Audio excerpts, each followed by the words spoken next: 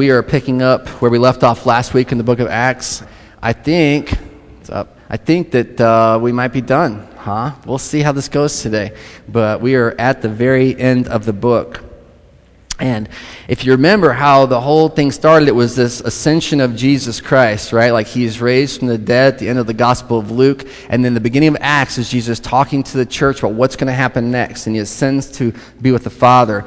And he makes promises about the coming Holy Spirit. We ought not forget that. And then we have this entire narrative that is just the experience of God breaking through in miraculous ways over and over again in ordinary lives. And I want us to hold both those things in tension as we kind of consider the end of the book of Acts, like that God is breaking through in extraordinary ways in ordinary lives. And that's what I think we have to come to grips with. I think often we have a tendency to read the Bible and go, oh, those were holier people than us, right? They were different. But if you look at the book of Acts, we've read it together, they've been repeatedly surprised by the way God is moving amongst his people. And I say that specifically because they would understand God moving amongst Jewish people, but to move amongst Gentile people, which most of you are, was a real shock and a continued conversation about what that means. And actually, we're going to kind of end up in that same place this morning in the book of Acts.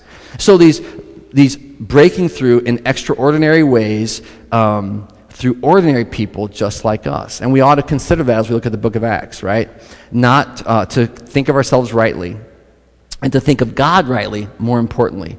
So my question as we begin this morning is so if you were telling this story of the early church, remember the whole book of Acts was a letter to Theophilus, right? In my previous book, Theophilus, he says, right? Now this is a continuation of the story, the history of the church, the early church. And he's trying to tell a story to this one who's learning about Christianity. I wonder, if you were writing the story to Theophilus, how would you end the story? How would you put the final period on the final sentence and sign your name and send it off if you were Luke? Well, today we're going to experience the end and what that looks like. I'm going to do what we always do at Family Bible Church. We're going to start in Acts 27. I'm going to pray, and then we're just going to work right through the text this morning. So if you would pray with me. We do this because it's God's holy word. And we experience God differently through Scripture than anywhere else. And he inspired it to be written, preserved, and now for us to understand it, right? So we all can pray that God would help us understand it. So pray with me if you would. Father God, we thank you so much for the opportunity to come and to know you. And we thank you again, Lord, that you would even hear our prayers, which we don't deserve, that you would be giving us an ear, that we could speak to you freely as those that you love and that you're listening to. And yet, Father, what we ask this morning is that you would give us wisdom, that you would impart your knowledge into our ordinary lives, that you would have us have eyes to see what your scriptures say, ears to hear, and hearts and minds to believe and live it out in a practical way in our lives. And Father, we say this over and over again at Family Bible, and I say it over and over again in my prayer life, but this is not something I can do alone. This is not something we can do alone, but we depend upon you for it.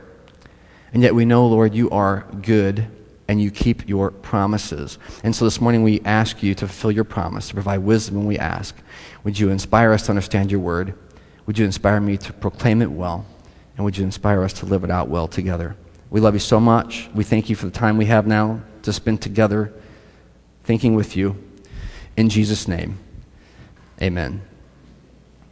So Acts 27, verse 1, and we're just going to start and roll through here. When it was decided that we would sail for Italy, Paul and some other prisoners were handed over to a centurion named Julius, who belonged to the imperial regiment. We boarded a ship from Adramyttium, about to sail for ports along the coast of the province of Asia, and we put out to sea. Here we go. Aristarchus, a Macedonian from Thessalonica, was with us. And there's not a lot to say here except to say that they are on their way to Rome. You remember, this is the promise over and over again to Paul. You will testify in Rome. There's twice now that God has assured him that that will be his destiny, to appeal, to make an appeal for the gospel in Rome. And he sent along this trip by boat. And this is maybe one of those parts of the stories of the book of Acts that you may have heard about but not known you heard about necessarily. I can't remember many times people who actually preached this, but I've heard the narrative of what we're going to hear today. But there's this dude who's sent along with him from Thessalonica called Aristarchus, and that means a great leader. He's a Christian, and he's traveling with Paul. And I'm not sure why he's named in particular here, so I don't have anything to offer except to say that his name says something, right? He's a great Christian leader sent with the Apostle Paul toward God's ultimate purpose in Paul's life. Picking up verse 3, the next day we landed at Sidon, and Julius, remember, is the centurion. Let's try to keep these names straight this morning. In a kindness to Paul, who's the prisoner, if you remember this, allowed him to go and to his friends that they might provide for his needs. And so they show up in their travels, and the centurion, who's in charge of a portion, like a regiment, I think it is, of soldiers, takes kindness on Paul. Now, I want to remind us that Paul is currently imprisoned. He's been threatened by his Jewish brothers and sisters. He's appealed to Caesar, right? And he's going to the big house. Like, he's going to go and have to face, he's been put on the ice for 2 years in prison without, getting a trial. And now he's being moved along that kind of process. But this is a bad time, I would think, in Paul's life. I would think if you asked Paul what he wanted, he would say, hey, I want to go and preach the gospel. I want to keep doing what I was doing before. I want to go to Jerusalem and worship in the temple. I want to do these things that are very important to me. And yet Paul is stuck, as we talked about already here. And this brings up my first point. I just want to mention as we cruise through here in verse 3. It says that Julius did this as a great kindness to Paul. Now, I would say there's always a kindness to be had. Paul here is late in his journey. He's been suffering for the gospel. He's been imprisoned. He's been beaten and tortured. And yet, in the middle of all those things, on this journey with Julius, he's shown kindness by his captor. The word here is the same word that we get for philanthropy or philanthropist, right? It's a kindness displayed to someone because they are human. So if nothing else, the Apostle Paul is given a grace because he's made in God's image from the centurion who's in charge of his captivity. And so there's this reality, I just want to say, that in our lives, no matter how bad things are going, and so what's the applicable point? And I think I've been trying to do this series, and we'll talk about this in a minute in a different way, but we have a tendency to think there's nothing good happening right now. There's no grace being displayed. I don't know if you're like that at all, right? But there's a tendency to think all is lost or this or that, right? And woe is us. But the reality is that in the midst of struggle, there is a kindness being demonstrated by God if we have eyes to see it. And I'm not talking about making up kindness and just saying, oh yeah, but look at, trying to invent something. I mean, really in your heart, because see, trying to convince other people there's a kindness is, what's the point? But in your own heart, in your own soul, to be able to step back from your life and say, God, I know you're good. Show me what good you're doing in this situation. And invariably, there's some kindness that is demonstrated to us in those moments. Often it will take us until after the fact to recognize it was a kindness, right? But there are kindnesses all the same. And we ought to correct that voice in our head that says, there's nothing good happening. There's nothing coming from this as positive. And here in the case we see, again, what we've seen throughout the book of Acts, which is hospitality by the brothers and sisters in Christ for Paul, but a kindness demonstrated by the centurion toward him for no good reason, right? There's no reason he has to be kind to Paul. All right, picking up in verse 4 then. From there we put out to the sea again and passed to the lee of Cyprus because of the winds were against us. When we had sailed across the open sea off the coast of Cilicia and Pamphylia, we landed at Myra in Lycia. There the centurion found an Alexandrian ship sailing for Italy and put us on board. We made slow headway for many days and had great difficulty arriving off of Cnidus. Something like that. When the wind did not allow us to hold our course, we sailed to the lee of Crete opposite Salmon. We moved along the coast with difficulty and came to a place called Fair Havens near the town of Lasea. Much time had been lost, and sailing had already become dangerous because by now it was after the fast. And so there's kind of some knowledge about seasonal travel, and this is becoming the hard season. It's kind of the equivalent of what we'd have like a hurricane season, right? You don't go during hurricane season. And so traveling had become fast. The wind was not in their favor. And so look what happens in verse 9. So Paul warned them, "Men, I can see that our voyage is going to be disastrous, and it's going to bring great loss to ship and to cargo, and even to our lives." Verse 11, but the centurion, that would be the same one that showed kindness a moment ago, instead of listening to what Paul said, followed the advice of the pilot and the owner of the ship. And so basically, there's been a demonstration that this is not going to be easy, right? That the winds are against them. They're trying to get somewhere. And I don't know if you've ever spent time on a boat. Like, it can be like this beautiful, placid experience of like how wonderful life is. And it can very quickly turn into the most terrifying, overwhelming, your life's about to be over experience in no time flat. We see this all the time, actually, right? It goes from a beautiful Sunday outing to a terrible day in the water. And so this is like that situation. So they've been trying to sail, and they've been pressing on past the time of sailing. And that's just, I want to say this, and this is an interesting maybe thought, because here Paul's a tent maker, right? I mean, that's what he does for a living. But he has enough sense to say, hey, we ought not press on. This is gonna be bad for us. It's gonna be bad for the boat, and it's gonna maybe even cost us our lives. He says it in verse 10. Men, I see our voyage is gonna be disastrous and bring great loss to ship and to cargo. All things are being said. Here's what I want to say about it. Common sense isn't always common. You know, I think my grandpa told me that first when I was a little kid. He said, common sense ain't that common. He was a farmer, so he liked to kind of drop those little nuggets of wisdom. And we act like it ought to be. We act like on the face of it should be obvious. Now, who overrules him in this moment? The owner of the boat and the pilot of the boat. The two people who probably should know better than anyone that this is not going to go well if they keep pressing on, right? Now, some of you might be more theologically minded. You might say, hey, wait a minute. Paul has continuously had visions from God, and he has been right in his visions that God's given him, right? This is what's going to happen. That's what happens. But here it seems that Paul's just addressing the obvious issue. Sometimes you don't need divine intervention to show you that this is not going to go well. And Paul addresses that concern. But it's not held in common. The owner of the boat, who has a lot to lose, is like, let's press on. The pilot. And what is that? In hubris? I mean, have you ever seen someone do something in life that you just go, this isn't going to go well? And they go, no, I got it. I got this. And you just shake your head and go, this is not going to go well. Often, Yeah, like getting tased. This is not going to go. I appreciate the medical concern there. Yeah, and hubris to press on. That's a great point. Hubris to press on. I got this. I'm more excited about the ride, honestly. Anyway, so there's this idea that it's not all that common. And you would think that if a tent maker could see this is not going to go well, that maybe the ship's captain or the ship's owner would say, hey, let's slow down. But they don't. They press on. So that's one way in our life that we often think, hey, we know what's going on, right? Common sense. It's common sense. And maybe it's not so common at all. The next thing, though, comes up in the very next verse. So verse 12. Since the harbor was unsuitable to winter in, the majority decided that we should sail on, hoping to reach Phoenix and winter there. There was a harbor in Crete facing both southwest and northwest, right? So it's an open harbor, basically.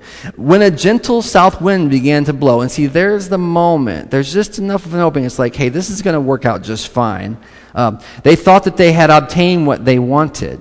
And so they weighed anchor, and they sailed along the shore of Crete. Before very long, a wind of hurricane force called a nor'easter swept down from the island. The ship was caught by the storm and could not head into the wind. And so we gave way to it, and we were then driven along by the storm. As we passed to the lee of a small island called Cauda, I'll say that, Cauda, we were hardly able to make the lifeboat secure. When the men had hoisted it aboard, they passed ropes under the ship itself to try to hold the ship together. And fearing that they would run aground in the sandbars of Citrus, they lowered the sea anchor and they let the ship be driven along with the storm, right? So they're literally just like hooked into the water and being driven along at this point. Verse 18, we took such a violent beating from the storm that the next day they began to throw the cargo overboard. On the third day, they threw the ship's tackle overboard with their very own hands. And when neither the sun or the stars appeared for many days and the storm continued raging, we finally gave up all hope of being saved, right? So they've gone from Paul's saying, hey, this has been a bad trip so far. We should probably stop, right? to them saying, no, let's press on, right? And then they have this experience where all these things begin to unfold and it doesn't go well. But there's an interesting thing that I don't know why I'd be mentioned here in verse 12, because you have already the ship's owner who's agreed. You have the ship's captain who's agreed. They're overriding Paul and his common sense that we should probably just take a breath here. We're going to get to Rome, settle down. And they press on. And it comes in verse 12. It says this: since the harbor was unsuitable winter, the majority decided we should sail on. And so the majority is not always right. Now, this is a weird thing to talk about, especially in our context here in the United States of America. We believe fundamentally that the majority can't be wrong, right? I mean, I know what you're thinking right now. You're thinking, no, Bill, I believe the majority can be wrong. Okay, fair enough, and that's true. But fundamentally, I think in some recess of our being, we think if we get enough people together, enough people to think it through, we can make the right decision, you know? And so we think the majority is right. The majority is right. I'll tell you a little story about this. I mentioned to you a few weeks ago when we talked about trying to acquire or secure financing. And when we were talking to one of the banks about the financing issue, they looked through our bylaws and they go, you don't have voting at Family Bible Church. And we're like, yeah, we don't have voting. And they're like, well, that to us is a non-starter. A church has to have the right to vote so that they can say what they want done with the money. And we explained to them, and maybe you don't even agree with this, it'd be interesting to hear your input on it, right? But what we have experienced, Family Bible Church started from other churches, and we all come from our own experience. But we found, and I wasn't part of Family Bible Church starting, so I don't have a stake in this conversation, right? But what I found in other churches is that the majority rule is used to kind of drive the church places that maybe God doesn't want the church to go. I'll tell a brief story. I remember one time, and this is just a little story. I remember one time I was in a church full of brothers and sisters in Christ. I was a new believer, and there was an issue that was before the church, and we couldn't get unity on it. We couldn't come to an agreement about it. And tempers, began, and people began to get emotional, as we all do, because we think we're right, and there was not a lot of grace extended. And then there would come a moment for a morning for a business meeting, and the business meeting was packed, and they took a vote. And there was a bunch of people who voted for something, a bunch of people who voted against something, and a bunch of people who abstained because they were just over this whole situation, right? Fine. But then when all was said and done, the majority won by a narrow margin, okay?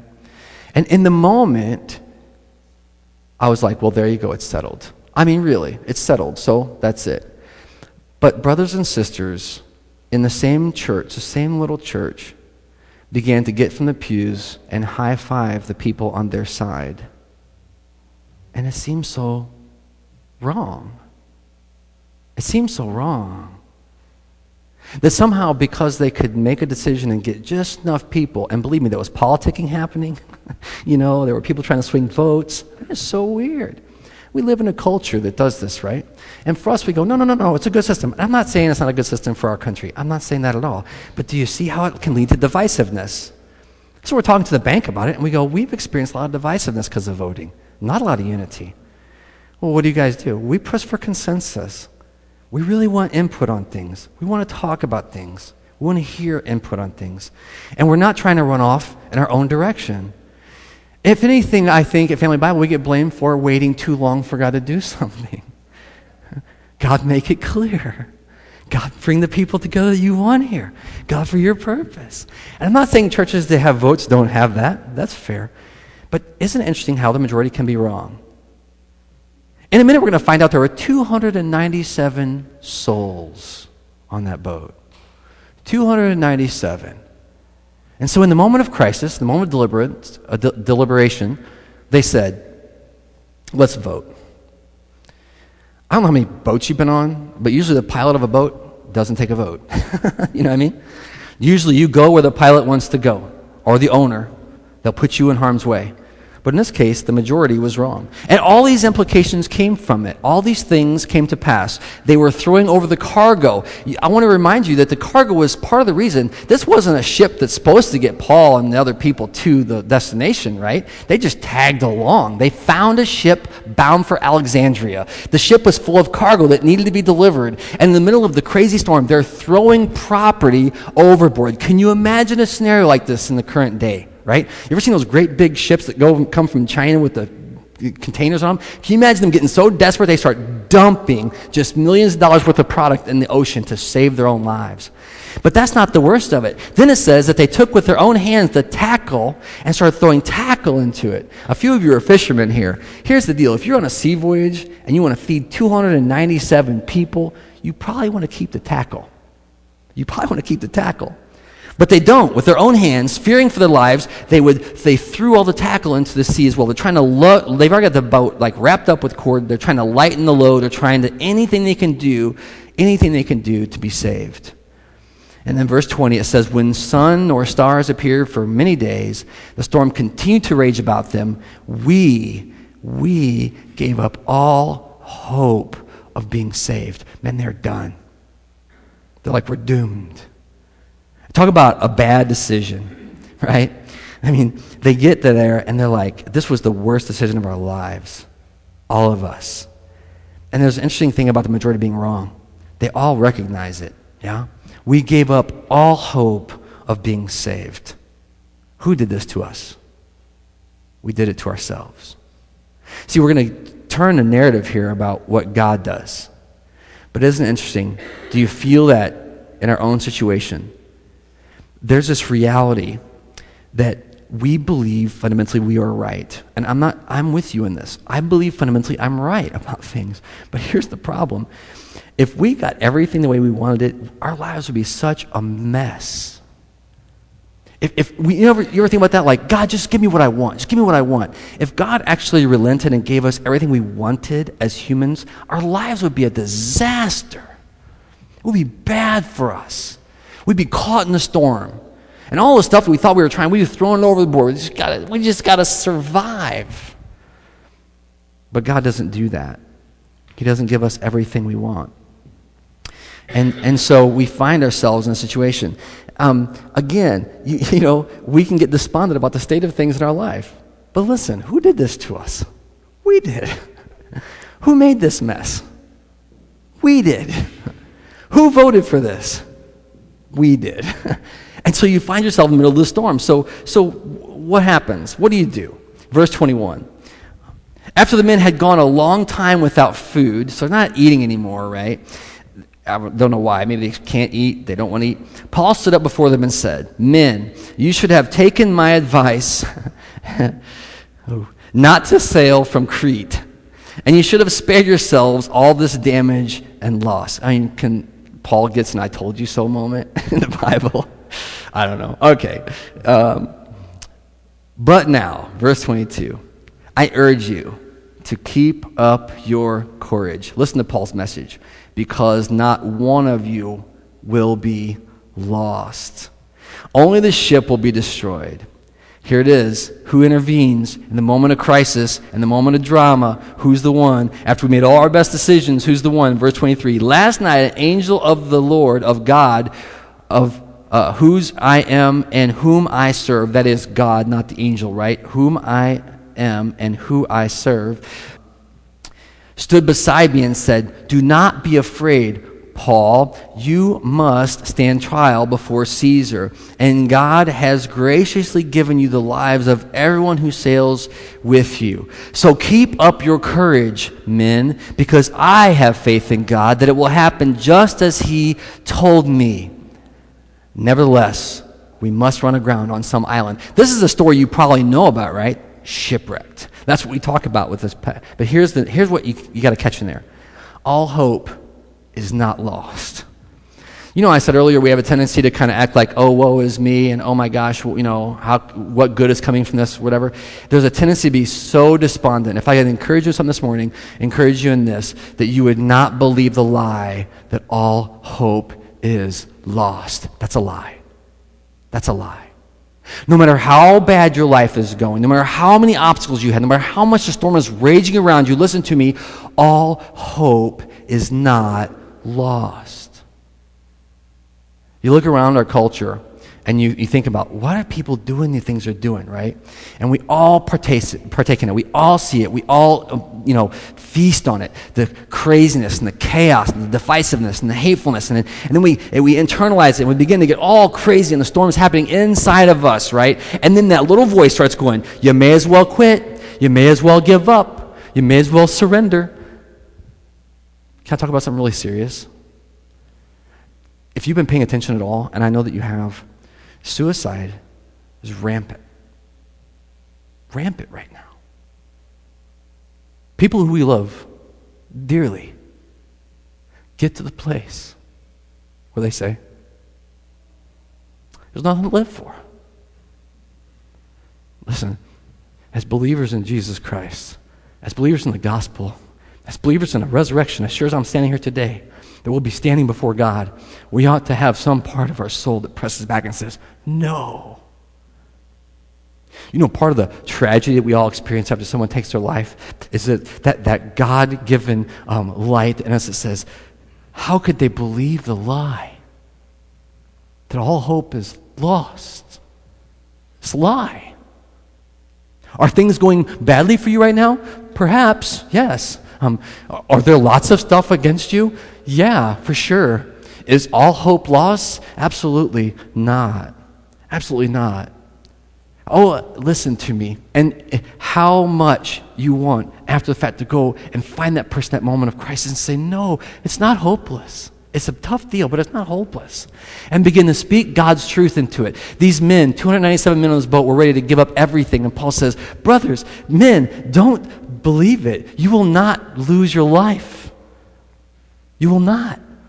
You will survive it.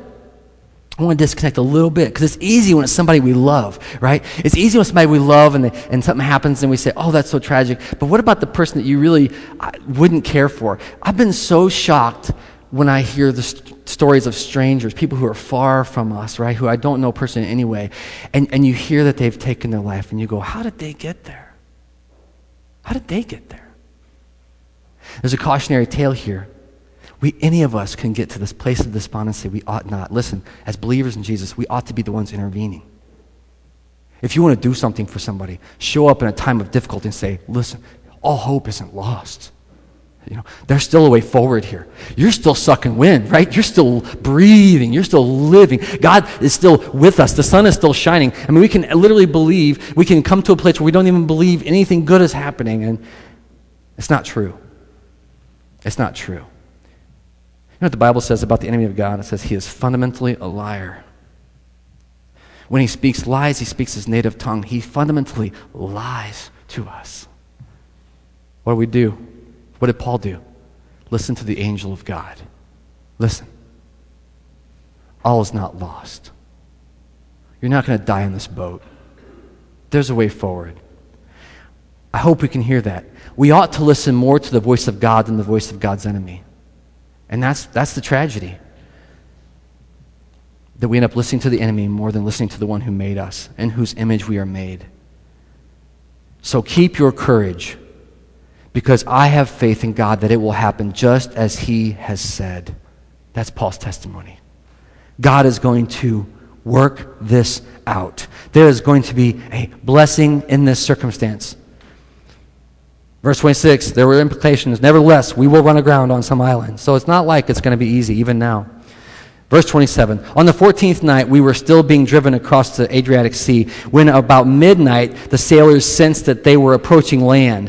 They took soundings and they found that the water was about 120 feet deep. A short time later, they took soundings and found that it was about 90 feet deep, so it was getting shallower. Fearing they'd be dashed against the rocks, they dropped 4 anchors from the stern and they prayed for daylight. Man, what a moment in the boat. In an attempt to escape from the ship, the sailors let the lifeboat down into the sea, pretending that they were going to lower some anchors off the bow. So the sailors are like, we're going to save ourselves. We're going to abandon ship and save ourselves. And then Paul said to the centurion, he's still there, and the soldiers, unless these men stay with the ship, you cannot be saved. So the men are about to save themselves, and he said, unless these guys stay with us, you won't be saved. And the soldiers then cut the ropes that held the lifeboat and let the lifeboat fall into the sea. So now they're stuck on this boat. The lifeboat is gone. You might have pulled up earlier. And this is the way I would interpret this. This is interesting that Paul says this.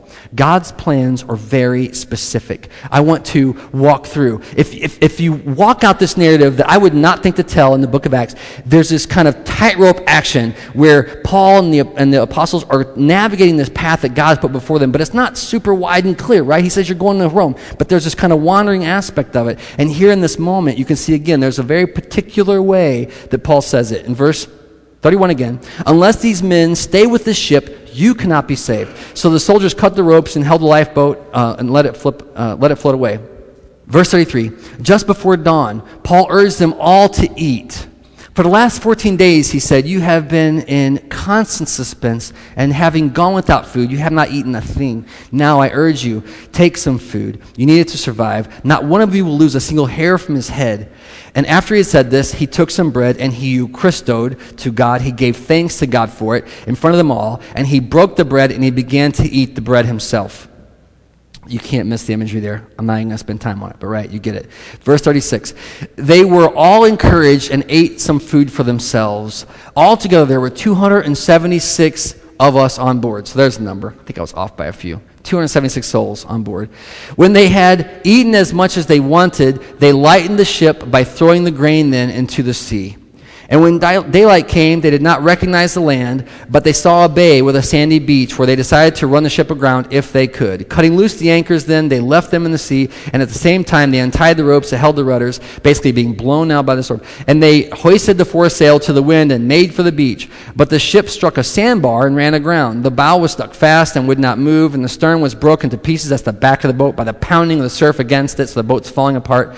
The soldiers then planned to kill the prisoners to prevent any of them from swimming away and escaping, but the centurion wanted to spare Paul's life. Here it is again. And so he kept them from carrying out this plan.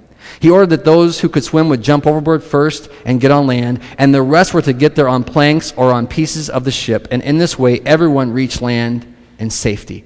Everyone was saved. That's remarkable, right? Everyone was saved. We're going to press on here in 28. Once safely on shore, then we found out that the island we was on was called Malta.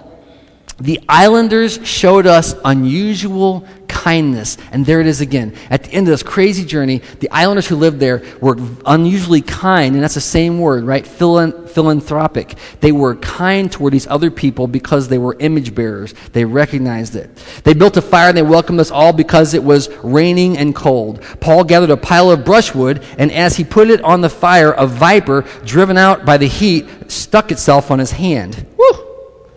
When the islanders saw that the snake was hanging from his hand, they said to each other, "This man must be a murderer, because he escaped from the sea, but justice has not let him live." By the way, look at justice as capitalized. Justice was a god that was worshipped, and that god would strike you down, right? And so justice had not allowed him to live.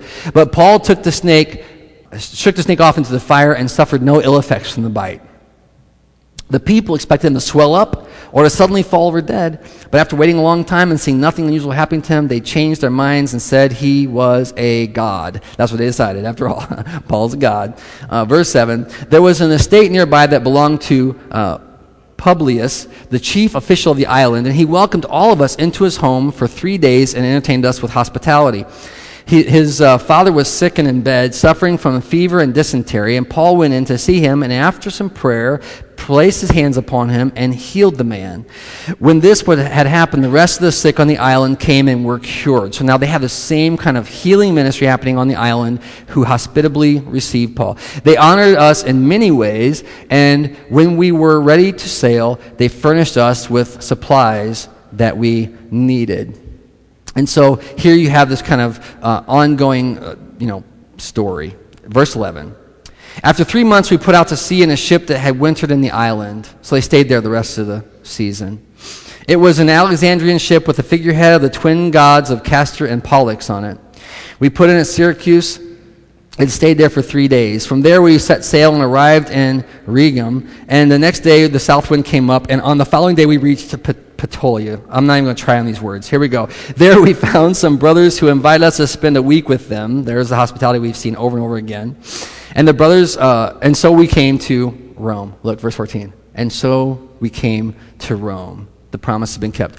The brothers there had heard that we were coming, and they traveled as far as the Forum of Appius and the 3 taverns to meet us. I love that. And at the sight of these men, Paul thanked God and was greatly encouraged.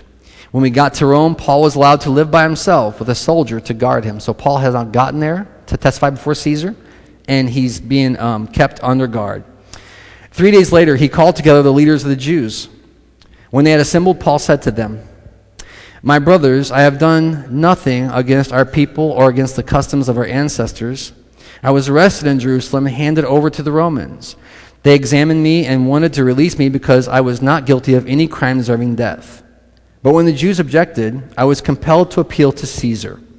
Not that I had any charge to bring against my own people. For this reason I have asked to see you and to talk with you. It's because of the hope of Israel that I am now bound with this chain." Again, he's talking about Jesus, and we'll get to that. They replied, "We have not received any news from Judea concerning you, and none of the brothers who have come from there have reported or said anything bad about you. But we want to hear about your views, because we know that people everywhere are talking against this sect, again, of Judaism, this thing called Christianity." They arranged to meet Paul on a certain day and came in even larger numbers to the place where he was staying. And from morning until evening, now listen to what happens, he explained and declared to them the kingdom of God. And he tried to convince them about Jesus, about the law of Moses, and from the prophets, that Jesus is the Messiah, the fulfillment of all the things they've been waiting for. Verse 24, "Some were convinced by what he said, but others would not believe. They disagreed amongst themselves, and they began to leave after Paul had made his final statement. This is what he said. The Holy Spirit spoke the truth to your forefathers when he said, through Isaiah the prophet," now that's an Old Testament prophet, "Go to this people and say, you will be ever hearing, but never understanding. You'll be ever seeing, but never perceiving. For this people's heart has become calloused. They hardly hear with their ears. They have their eyes closed. Otherwise, they might see with their eyes and hear with their ears and understand with their hearts and turn, and I would heal them. Therefore, I want you to know that God's salvation has been sent to the Gentiles, and they will listen." I just want to make a final point here in the book of Acts, and then we're going to read his closing statement there. And this is probably, I said, it's hard to know the despondency of the world, the brokenness and all the pain in our own lives and what we experience, right? And none of us are immune from it, by the way. Like, I don't know if you think, there's no Christianity pass on suffering. It doesn't exist, right? As a matter of fact, it might be a pass into suffering, but at least you know it's the purpose for it in our own lives. But the reality is that as much as that stuff is hard to deal with, there's a more painful reality that we face as believers in Jesus Christ. And you will, I believe, face it until the very last day. And I think it's this, that not everyone is going to believe. I mean, have you ever thought about this? This is the end of the story of the book of Acts, right? And Paul has come in and kind of done everything he can do. He's gone repeatedly to the Jewish people saying, this is the Messiah. It says here, he spent time explaining from the prophets and the law of Moses that this is the Messiah. He's pleaded with them. He's even said that since you're rejecting it, it's going to go to the Gentiles. That's what's happened. The Gentiles are receiving the faith because you won't believe in Jesus Christ. And yet, in the middle of all that, people wouldn't believe. Now, that's a hard thing to deal with, if I'm just being really honest with you guys. Because, we talk about the gospel and what it means, and I know that God has given us the same spirit in this way, and we come together and we worship God and we praise God, and we have our own battles, and we fight our own battles, and the Spirit works within us, and we're sanctified, and this happens, but then we go out in life every day, and we go, oh man, you need Jesus. You got a coworker talking to you about their situation, right? You got something happening in your life. You see your boss, or you see your someone working for you. You see a fellow student at school, and you're like, oh man, you need Jesus, right? But the painful reality is not everyone is going to believe. I want to say something, That doesn't mean we ought not share the gospel with them. That's the opposite. We ought to share the gospel with them. The hope, that's what Paul does here. The hope is in Jesus Christ. Do you ever have that expectation that you would think, man, if I told the good news to that person, they should just immediately repent, get on their knees, God, I'm a sinner, save me, right? But how often does that happen? How often, listen, did it happen in your life? That someone saw the mess you were in and said, oh, they need Jesus. And you didn't turn, repent, ask forgiveness. But then one day, God gets hold of us. See, it's heartbreaking. It's heartbreaking to me that not all will believe. And here you have the Apostle Paul at the end of the book of Acts, and it says, when they heard his final statement, they walked away, and they wouldn't believe. Can you imagine, I'm just going to give Paul a little bit of credit here, can you imagine the length he went to explain the gospel from Scriptures? Can you imagine how profound the teaching was? How many insights there were through the Word, how much knitting together the entire story of people's lives to the moment that at the moment you go, they must now repent and believe. They must. It's going to happen. And they just go. And they walk away. Man, that's heartbreaking. Heartbreaking. But I want to tell you this. Someone talked to me about ministry and they said, hey, how's ministry work? Blah, blah, what are you doing? You know, all that stuff. And I was like sarcastic because that's how I kind of operate.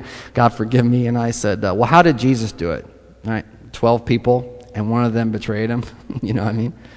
Oh, by the way, the 11 didn't even believe. Until one did, right? I mean, it's small. It's a miracle. But that's a hard reality. Is not everyone's going to believe. Well, what a great way to end it. No, listen. The question isn't, will everyone believe?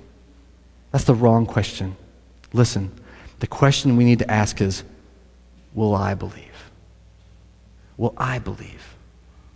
I sat with many people, and I've talked about faith, and they said, yeah, but this, yeah, but that, yeah, yabba, yabba. And I say, but what about you? That's the only thing you got to worry about. What about you? Are you going to believe the truth, or are you going to reject it? Some will reject it. But what about you? See, that's where we end the story. I don't know how you'd have ended the story of the book of Acts, but listen to how it actually ends. After he says this, that some of you will be ever hearing but never, ever listening but never hearing, ever seeing but never perceiving, he says this. Verse 30. For 2 whole years, Paul stayed there in his own rented house, and he welcomed all who had come to see him.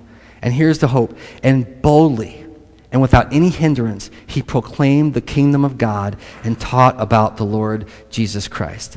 I mean, if anybody had a right to go, forget it, right? But Paul doesn't. He keeps proclaiming the kingdom of God and proclaiming the truth about Jesus Christ, our Lord. And that's our call as well. I hope that you're believing. Honestly, and we spend so much time talking about this, I tend to think, yeah, you believe, right? But I hope in the storms of your life we're believing, right? I hope all the time. And then I hope that we as a church body never stop proclaiming the gospel in real ways, in practical ways, that we proclaim the hope of Jesus to the world. The world is hurting and they need to hear it. They need to hear it, church. We ought to be the foremost hope-filled people because of the gospel. I'm going to pray as we always do. I'm going to pray that God would intervene in the lives of ourselves and others when we need it. Maybe it's you today. Maybe you need God's intervention today. Maybe you're in that storm, and I'm just going to say, let God set his path, his course for you. Father God, we thank you so much for the opportunity we have to come into your presence and to know you more fully. We thank you for the great and amazing story we hear from the book of Acts. And we thank you for this continued testimony of faithfulness, that despite all signs to the contrary, the gospel is alive and well and changing lives. Father God, we spend so much time worrying about everything else and everything we can't control. But Father, would you help us to rightly understand the things that you've given us ownership over, that you've allowed to fall into our hands, that we can turn to you and glorify you. Father, I pray that in our own lives we would hear your voice more clearly than the voice of your enemy. Oh, Jesus, that you would speak more loudly to the people that need to hear you. Oh, Father, that we would be the people in others' ears saying all hope is not lost. That we would combat the lies of the enemy in faith. Would you move among us in this way? Father, I'm going to pray an audacious prayer. I'm going to pray that for those here who are believing in your name for salvation, believing in your Son, believing in resurrection, that you would put us in situations, that you would uniquely show us opportunities that we could be conduits of your hope, that we could be proclaimers of your gospel. And I know, Father, in my own heart, I feel that fear of like, what if I say the wrong thing? What if I do the wrong? How am I going to, well, I don't be that weird person. And I'm sure that my friends here, all of us feel that in some way. I don't want to be that one. But Father, would you give us a grace, not to be preachy or holier than thou or come off as some self-righteous people, but just as a fellow sinner who's found grace in you that could say, no, there's a way forward for you. Would you empower us by your Spirit's discernment to walk with people through difficulty, through heartache, and to have hope? We thank you so much for the good testimony we've heard from the book of Acts. We pray that the testimony continue to be manifest in our own lives. The same Spirit, same God, same salvation, same kingdom proclaimed all these years later. We love you so much. We thank you for your work. We trust you with it. May you keep your promises. We pray it in Jesus' name. Amen.